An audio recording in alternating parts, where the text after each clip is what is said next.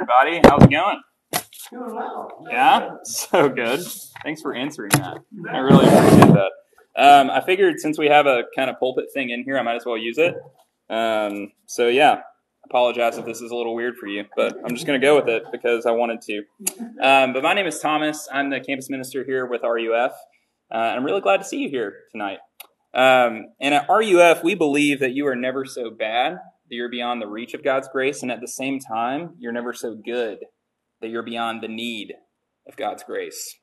And so what that means is that we think that God's grace is the most important thing that you need to know. So whether you're doing super well this week or whether you're doing terribly, what you need to know is that God loves you. You need to know God's grace in Jesus. And this semester at RUF, we've been in a series called Songs That Shape Us. And we have been looking in the book of Psalms in the Old Testament. And the book of Psalms it's a book of songs that were written for public worship. And they're songs that they were supposed to teach the original audience. They're supposed to teach us how we relate to God, how we relate to one another, and how we relate to creation. They're songs that meet us where we are, and they take us where we need to go. And tonight we're going to be looking at Psalm 127. Psalm 127. And before we get started, I just want to put a question out there for you. What does it mean to be successful? What does it mean for you to be successful? For some of us, it might be a future career. For others of us, it might be having a really good work-life balance. Some of us, it might be having a spouse who loves us and fulfills us. Psalm 127 is actually about what it means to be successful. It's a song about success. And this psalm tells us that success is not found in what we do, but in who we trust. It's not found in what we do, but in who we trust. It tells us that success is trusting God. True success doesn't come from the products that we produce. It doesn't come from crushing it. It comes from living in light of how God calls us to, no matter what the outcome. It comes in trusting Him.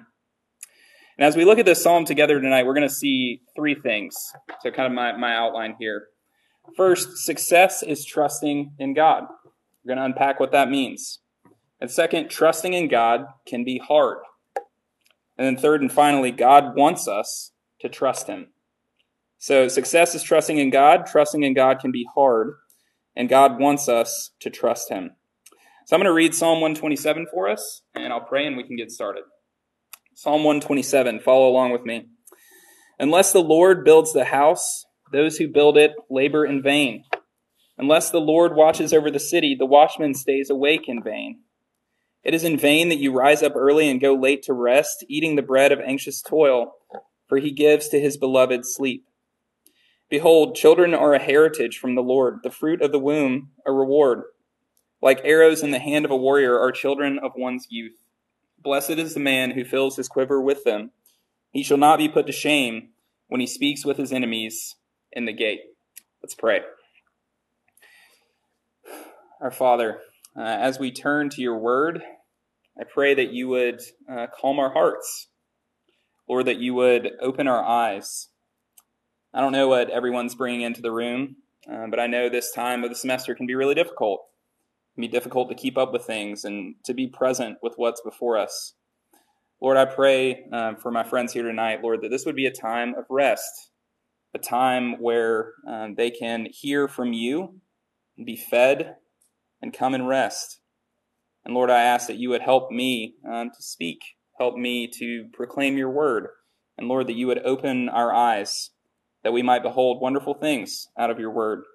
And all these things I ask in Jesus' name. Amen. All right, so the first thing we see here is that success is trusting in God. And that might not be a definition of success that you're used to, but that's what we see here in this passage. And the psalm actually addresses three main areas of human life, and that's kind of what the thumb wars thing Jason was talking about. It talks about, in verse 1, building a house. It says, unless the Lord builds the house, those who build it labor in vain. And then later in verse 1, it talks about watching over a city. It says, unless the Lord watches over the city, the watchman stays awake in vain. And then in verses 3 through 5, we see a great deal about having children. And these are three basic areas of human life that are being talked about here. Building a house. This is creating. This is doing entrepreneurial things. Building something. Watching over a city. This is protecting the things that we have. This is, things like buying insurance. We preserve the things that we have. And then, children. This is family. So these broad areas, we see creating, preserving, and children. And for the original audience, these would have been three of the major things that would have defined what it meant to be successful. In the ancient world, you couldn't have been successful without these things. So to have a house in the ancient world, that would ensure that your family had a place to be safe. It would have given you social status. You would have had security. You would have been able to host people. In a hospitality culture like that, it would have been a huge thing to have a house. So a successful person would have had a house. But then also watching over a city. In the ancient world, watching over a city meant ensuring that your community is safe. They would station people to look out to make sure that there weren't enemies coming.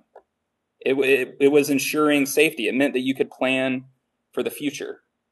And then in the ancient world, children were a really big deal as well. Children were actually the original workforce, and then also the retirement plan. To have children meant that you would have security and a future. You would have someone who would take care of you. So in the world of the original audience, these three things would have been extremely important. These would have been three things that define success. And more than that, these would have been three things that the people who heard this would have been worrying about a lot. They'd be constantly worrying about their homes. They'd be constantly worried about their safety. They'd be constantly worried about their family. And this psalm talks to these three things. But what about today? Like, we're not living in the ancient Middle East currently. I don't know if you've noticed that. I have. I recently came across an article that listed the top 10 most stressful things for Americans today. And I'm not going to list all of them, but just here's a couple of them. Losing a family member or a spouse. Marriage or divorce. Moving or building a home. Getting a change in your job, whether that's being hired or fired. Finances and debt. And children. You see, as we're listing these things out, there's a lot of overlap with these things that the original audience would have been thinking about. There's a lot of overlap. There's building things. There's preserving what we have. And there's concerns about family. So we see these concerns still in modern life. But what about here on a college campus? Right? We see this. Behold, children are a heritage from the Lord, the fruit of the womb a reward. What? Is anybody having kids here? I mean, maybe you are. We should talk about that. I'd be interested to know. But another way of getting at this kind of is asking, what are we most stressed about? What are we most stressed about here? Can you relate to any of these questions? What if I don't get that internship I applied for? Am I always going to be alone? What if I don't meet that one person who I'm supposed to spend the rest of my life with? I mean, college is the time we were supposed to meet him. What if I don't meet him? What if he breaks up with me? Will this all be worth it in the end? Am I networking enough? Am I doing enough? Is my GPA high enough? These are all concerns that we have. It seems we all want to be successful, and we feel stressed or worried or panicked when we see that slipping away from us, don't we? So what does this psalm say to us in these areas where we feel stressed? We see in verse 1, it says, unless the Lord builds the house, those who build it labor in vain. And this is talking broadly about this creating, right? We were made to create. We were made to build things. And this is a story in the Bible from the beginning. In Genesis 1 and 2, we see that God created the earth, and then he created man to represent him in the earth. That we're supposed to be like God. We're supposed to create things. And a lot of us have come to UNL for this purpose, right? We came so that we could learn things. We came so we could learn things and hopefully apply them, and then hopefully get a job, and hopefully have a career. We're made to create, and this passage affirms that. But we see here that unless we trust God in our creative work, what we create will ultimately be in vain. And what does it mean that it's in vain? It really just means that it'll be pointless. That there's a way that we can create things, and in the end, we sit back and say, well, what was the point of all of that? This is pointless. See, often in our creative work, our greatest fear is, will people like this thing that I'm creating? Is my professor going to be satisfied with this paper? Will people like this app that I'm developing? But what this passage is saying to us is that the most important thing we could be thinking is, am I trusting God in this? Who am I becoming as I'm doing this? Am I willing to live how he calls me to live regardless of the outcome? Am I trusting God in this? So that's creating. But we see also at the end of verse 1, we see this about preserving. It says, unless the Lord watches over the city, the watchman stays awake in vain.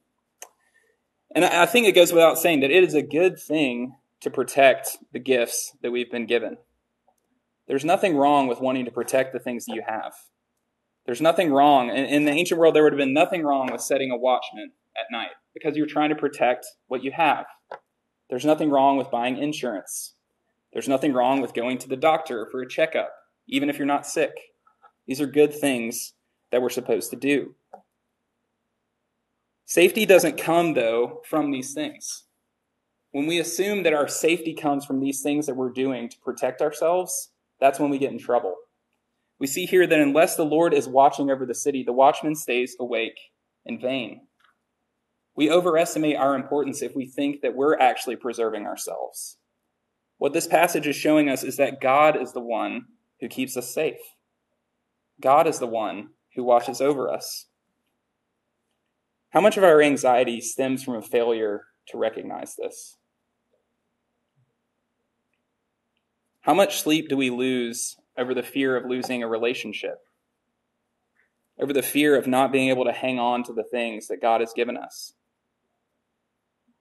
How much sleep do we lose over, losing an opportunity at a job or at having a perfect GPA? All of these things we think are going to keep us safe. All of these are things that we think are going to preserve our life. But what we see here is that there is a way in which you can work, way in which you can be watchful and still fail. And it's if you don't trust God. But then we see in verses 3 through 5, it's talking about family here. It says, behold, children are a heritage from the Lord, the fruit of the womb, a reward. And like I said, I'm not sure that many of us spend much time thinking about having kids yet. You probably have a couple steps that you need to go through first, and I'd love to talk to you about those. But children and family in general here are shown to be a heritage from the Lord. A heritage from the Lord. What does that mean? It just means a gift. A gift from the Lord. Many of us might not be able to relate to this desire to have children, right? Because in this area of life, we're not needing children to work in the field for us. We're not needing them as an insurance policy currently right now. But what about family in general? How do we think about family? I know many of us have a lot of anxiety related to our families. Many of us have a lot of fear and worry. Many of us are worried that we're going to let our families down. Many of us feel that our families have let us down. And what we see here is that ultimately our families, like our work of creating and preserving, there's something that comes to us as a gift of God, not as something that we anxiously need to produce ourselves. Like, what if that invaded the way that we think about dating, right? I mean, think about that on a college campus. I know for me, when I came to college, I was just like, oh my gosh, I got to find the girl and nothing else matters. But what if we saw that that's not the main goal? What if we saw that that will come in God's time? And that it's not on me to be anxious about that and have to figure that out? What if God doesn't want me to be constantly living out of this state of anxiety? I think that's what we see here in this passage. So what does all of this add up to? All this talk about creating, preserving, and family. I think what it shows us here is that success is defined not by what we have produced, but by trusting in God. Success is defined by not what we have produced, but by trusting in God. And I think this psalm shows us that God is more concerned with process than product. He's more process-minded. God is more concerned with who we are becoming than what we produce. And this is the opposite of our culture in a lot of ways, isn't it? We tend to be thinking about what we can produce. Are the things that we're making things of value? Do people like them? Do people like me? But what we see here is that God is more concerned with who we are becoming in this process than anything else. In verse 2, it says, "It is in vain that you rise up early and go late to rest, eating the bread of anxious toil, for he gives to his beloved sleep." You see, even though we see that unless the Lord builds the house, we build it in vain. Unless the Lord watches over the city, we watch over it in vain. We're still called to build. We're still called to be watchful. We're still called to seek out a family. These are all good things to look for. What this psalm is telling us is that it's pointing its guns at how we do these things. There's a way in which we can do these things. There's a way in which we can create things. We can preserve things in which we're completely missing God. How many of us can relate to verse 2? How many of us have slipped into a pattern like this? Rising up early, going to bed late, not sleeping, eating things that are absolutely terrible for you, not exercising, not worshiping, having every single second of your life planned out, being stressed out. How many of you have decided that these 4 or maybe 5 years, if we're being realistic, are just going to be absolute hell, and you just got to get through them? You just got to put your head down and do it. I'll worry about resting afterwards. I'll worry about sleep later. I can't afford to slow down. And I think what this psalm encourages us to ask ourselves is, who am I becoming in this? What kind of person am I becoming in this frantic race? What kind of person am I becoming when I skip a meal because I have so much to do? What kind of person am I becoming when I have no time for deep friendship? Sure, you may get through, you may get the degree, you may get the job, but are you going to like who you are at the end of it? This psalm encourages us to ask that question. Is achieving the goal that you have in coming here worth it? Is it worth it to neglect yourself? Is it worth it to neglect your health? It's what the psalm calls us to ask. But the psalm also calls us to acknowledge that we are not God. We are not God. I don't know if that's news for any of you, but practically we actually live like we're God a lot of times. In our desire to find success, we often find ourselves living as if we're not human beings. We find ourselves living as if we're not limited. We cut out sleep. We cut out leisure. We cut out exercise. We cut out worship. We cut it all out. Why? Because we have this mindset of, if I don't do this, if I don't make this happen, no one else will. I can't afford to do those things. But this psalm shows us that the success of our creating, our preserving, all of these things, it all depends on God. It's not on our shoulders. You see, we are made to be like God, but we're not God himself. The great theologian and rapper Travis Scott says it like this: "Stop trying to be God. That's just not your job." That's a good word. It's not our job to be God. It's not our job. So it's our calling to trust God. That's what we see in this passage. We need to trust God, but trusting God can be hard. We see here that a call to trust God with everything in life. We see that only what is built by God will last, whether it be a house, a city, or a family. And this is all true, but we still have a really hard time trusting God in everyday life, don't we? It's not easy to trust God. Why is it so hard? I think first thing that comes to mind is we live in a culture that makes trusting God hard. It's not easy to trust God in our culture. Imagine with me for a second that you're in a class and you get an A on an exam, and you get not just an A, it's like 100. You set the curve. Your teacher is very impressed with you, and your teacher asks you to stand up in front of your class of 100 people and give kind of your secret to how you did this. She's like, well, clearly you prepared in a way that was really great. I want you to share that with the class. So you get up and you start to share, and she asks, well, what was the secret to your success? And you say this, well, God is really good. I was super anxious about this exam, and honestly, I was really worried and panicked a bunch. I prayed a lot and studied a lot, and God was really kind to me. What would it be like for you to say that?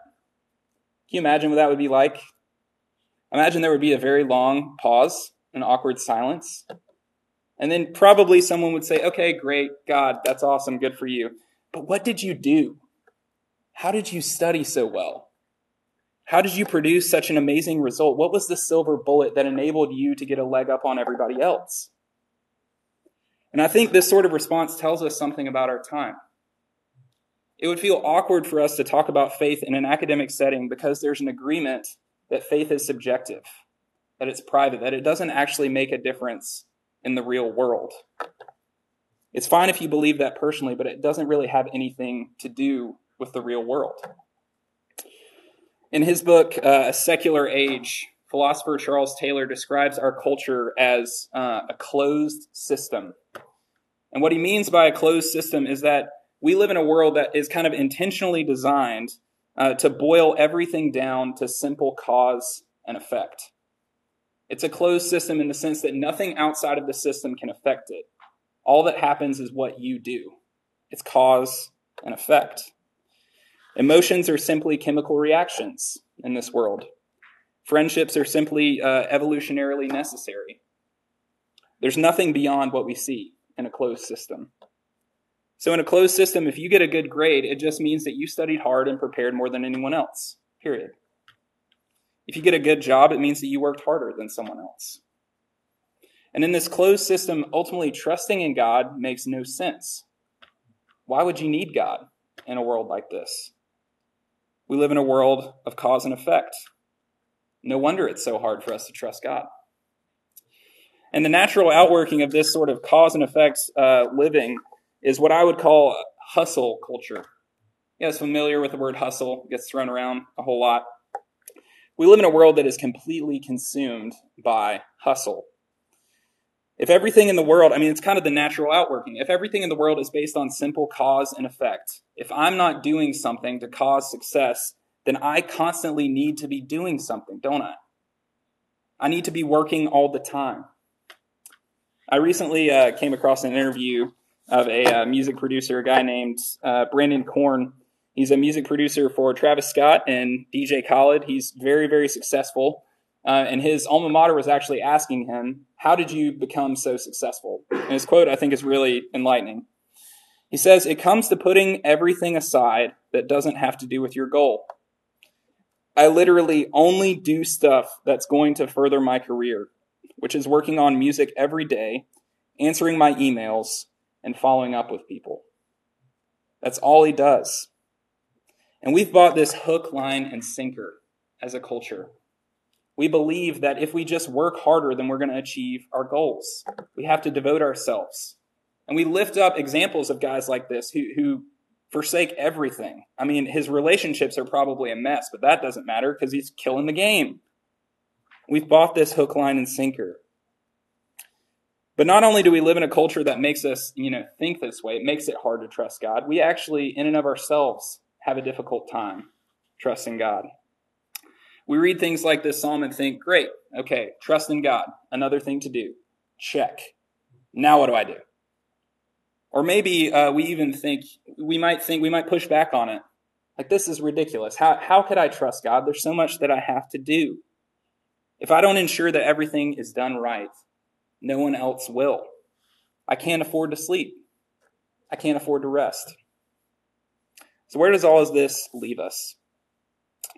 I remember a time in my life where I could relate to a lot of this thinking that if I don't ensure everything is done right, no one else will. So I went to North Carolina State. In my senior year, I had, I think, just like one class that I had to add on. And I was trying to look for, a really easy cupcake of a class that would just ensure me having a good last semester. And I was a political science major, so I chose a political science class because I was like, well, I know this stuff, so it should be super easy. And I chose a class called International Relations. And the class seemed interesting, but unfortunately, it turns out it was one of the harder courses in my major. And I didn't know that. And then after I'd gotten in the class, I looked on the grade distribution, and this professor had like a ton of F's, D's, and C's, and like 1 or 2 A's. So I was like, great, good job, Thomas. You made a really wonderful decision. And to further complicate this, I already knew what I was going to be doing after graduation. I had applied for the REF internship, and I got the job. I was going to go work at the University of Kentucky, and it was like my dream job. I was really excited about it. So the only thing that stood in the way of my dream job was ultimately me passing this semester. And this class ended up being a significant part of that. And the interesting thing about this class, this professor, I don't know if you guys have any professors like this, and some of you may be TAing, so forgive me if you're like this, but I didn't get any grades back until the end of the semester in this class. So I had absolutely no idea how I was doing in this class. And fun fact about me, I tend to be an anxious person. So you can imagine how that would run amok in someone's mind like myself. And then at the end of the semester, we had a group project that was worth 50% of the class grade. 50%. We had to write a paper together. And I was the only senior in my group project. I was also, I think, the only one who cared at all about this. So I had a group of people who they didn't seem like they cared or not. I've never understood that. I just care way too much about everything. It's kind of my personality. But the way that I dealt with this was I took the whole project on myself. I decided if you're not going to do it, then I am. And why did I do this? Well, I had this line of thinking. First, it was, if I don't do this, no one else will. And the next is, if I don't do this, then I won't graduate because I'll fail this class. And if I don't graduate, then I won't get to do RUF, and RUF's going to fire me. And if RUF fires me, I don't know what I'm going to do with my life. And then the next thing was probably, if I don't know what I'm going to do with my life, I'm going to die. Like that was the level of thinking that I had, this black and white thinking. And this left me in a place of absolute anxiety, where I was just frantically doing. I was frantically trying to put this assignment together, and I just couldn't do it. And the ironic part of this all was that I was going to work for a Christian ministry after college, and the last thing I ever thought to do was depend on God through all of this. The last thing I ever thought to do was pray through how I was feeling with this, to reach out to a friend, to talk to a pastor. It was the last thing I thought of. And all of this came to a head for me one time about the last week of the semester. I was sitting outside the library, and I just sat there, and then all of a sudden started just shaking uncontrollably. Just couldn't stop. And then I started crying. And I was like, how is this happening? Like, what's going on? And then I had one of those experiences where you feel like you're actually watching something happen to yourself, kind of like an out-of-body experience. And it was a full-on panic attack. I was so petrified that I wasn't going to be able to get this thing done because it all depended on me. And if I didn't get this done, I wasn't going to have my dream job. If I didn't have my dream job, nothing was going to happen. You see, when we live in such a way where we think that everything is on us, inevitably, we're going to crack. Inevitably, something like this is going to happen. And maybe it won't be a panic attack for you. I don't know what it will be. But something's got to give eventually. And maybe some of us, maybe that's where you are right now. And if you are, I just want to say, I'm so glad you're here. And it's okay. And we want RUF to be a place where you can come as you are. Maybe that's where some of us are right now. But we live in a culture that makes trusting God seem ridiculous. And we ourselves are resistant to trusting in God. But we also see in this psalm that God wants us to trust him. God wants us to trust him. So how can we trust him when there's so much going against us? When we live in a culture that doesn't want us to trust God, when we ourselves so often don't want to trust God, how in the world can we trust him? What grace does God give us to enable us to trust him? There's a couple things in this passage. I think first, kind of as like a meta point, the fact that this psalm is in the Bible shows that God wants us to trust him. Week in and week out, the people of Israel would have sang something like this song together. And they would have reminded each other that true success is trusting in God. Success is not in what you produce. It's in being with God. It's in trusting him. See, the fact that God put this psalm in the Bible shows us that God is deeply concerned with us living lives of success, lives that trust him in everything. And imagine with me if RUF was a place on campus that truly believed this. What would that look like? Imagine if RUF was a place that valued process over product.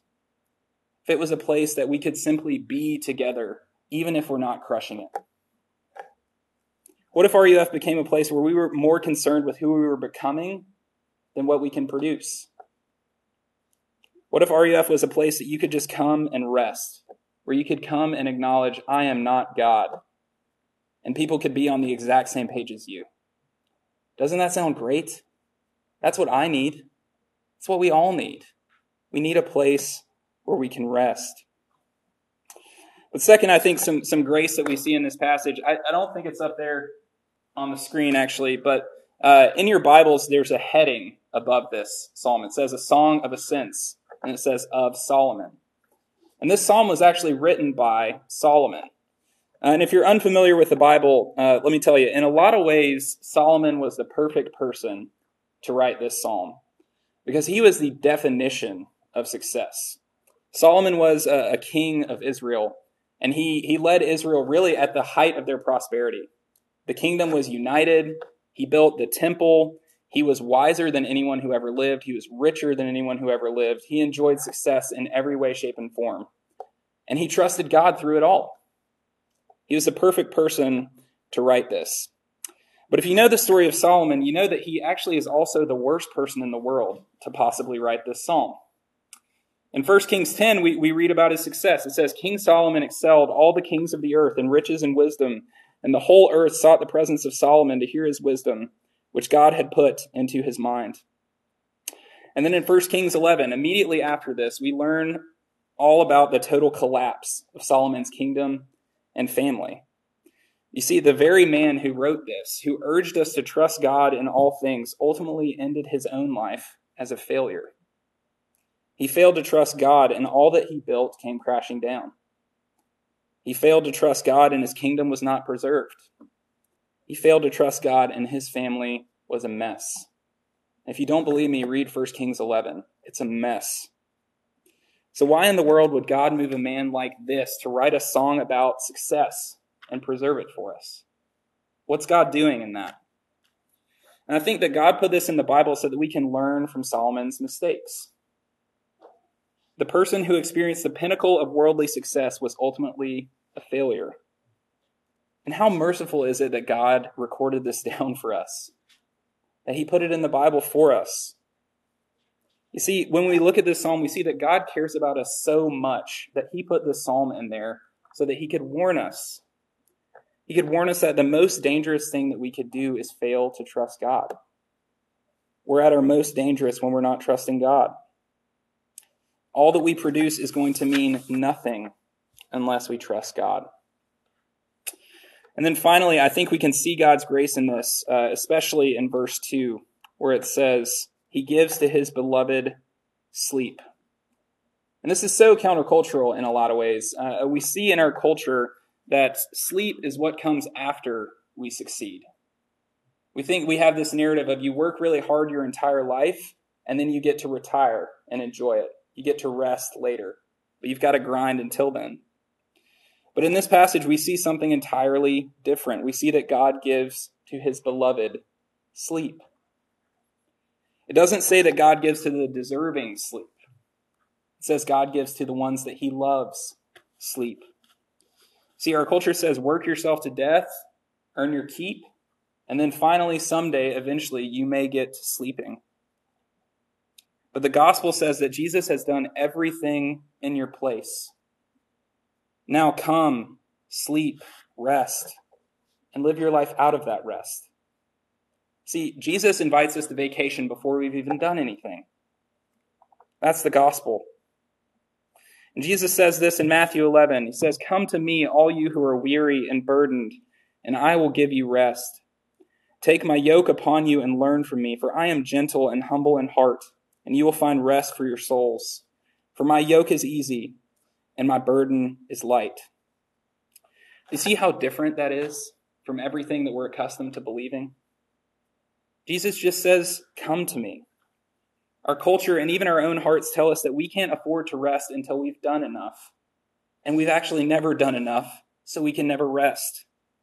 But Jesus bids us to come to him and rest before we've even done anything. He says, do you feel tired? Come to me. He says, I love you so much that you can afford to rest.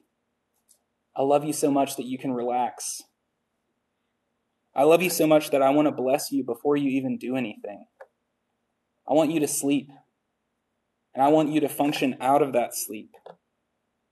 I want you to know that you are secure before you do anything.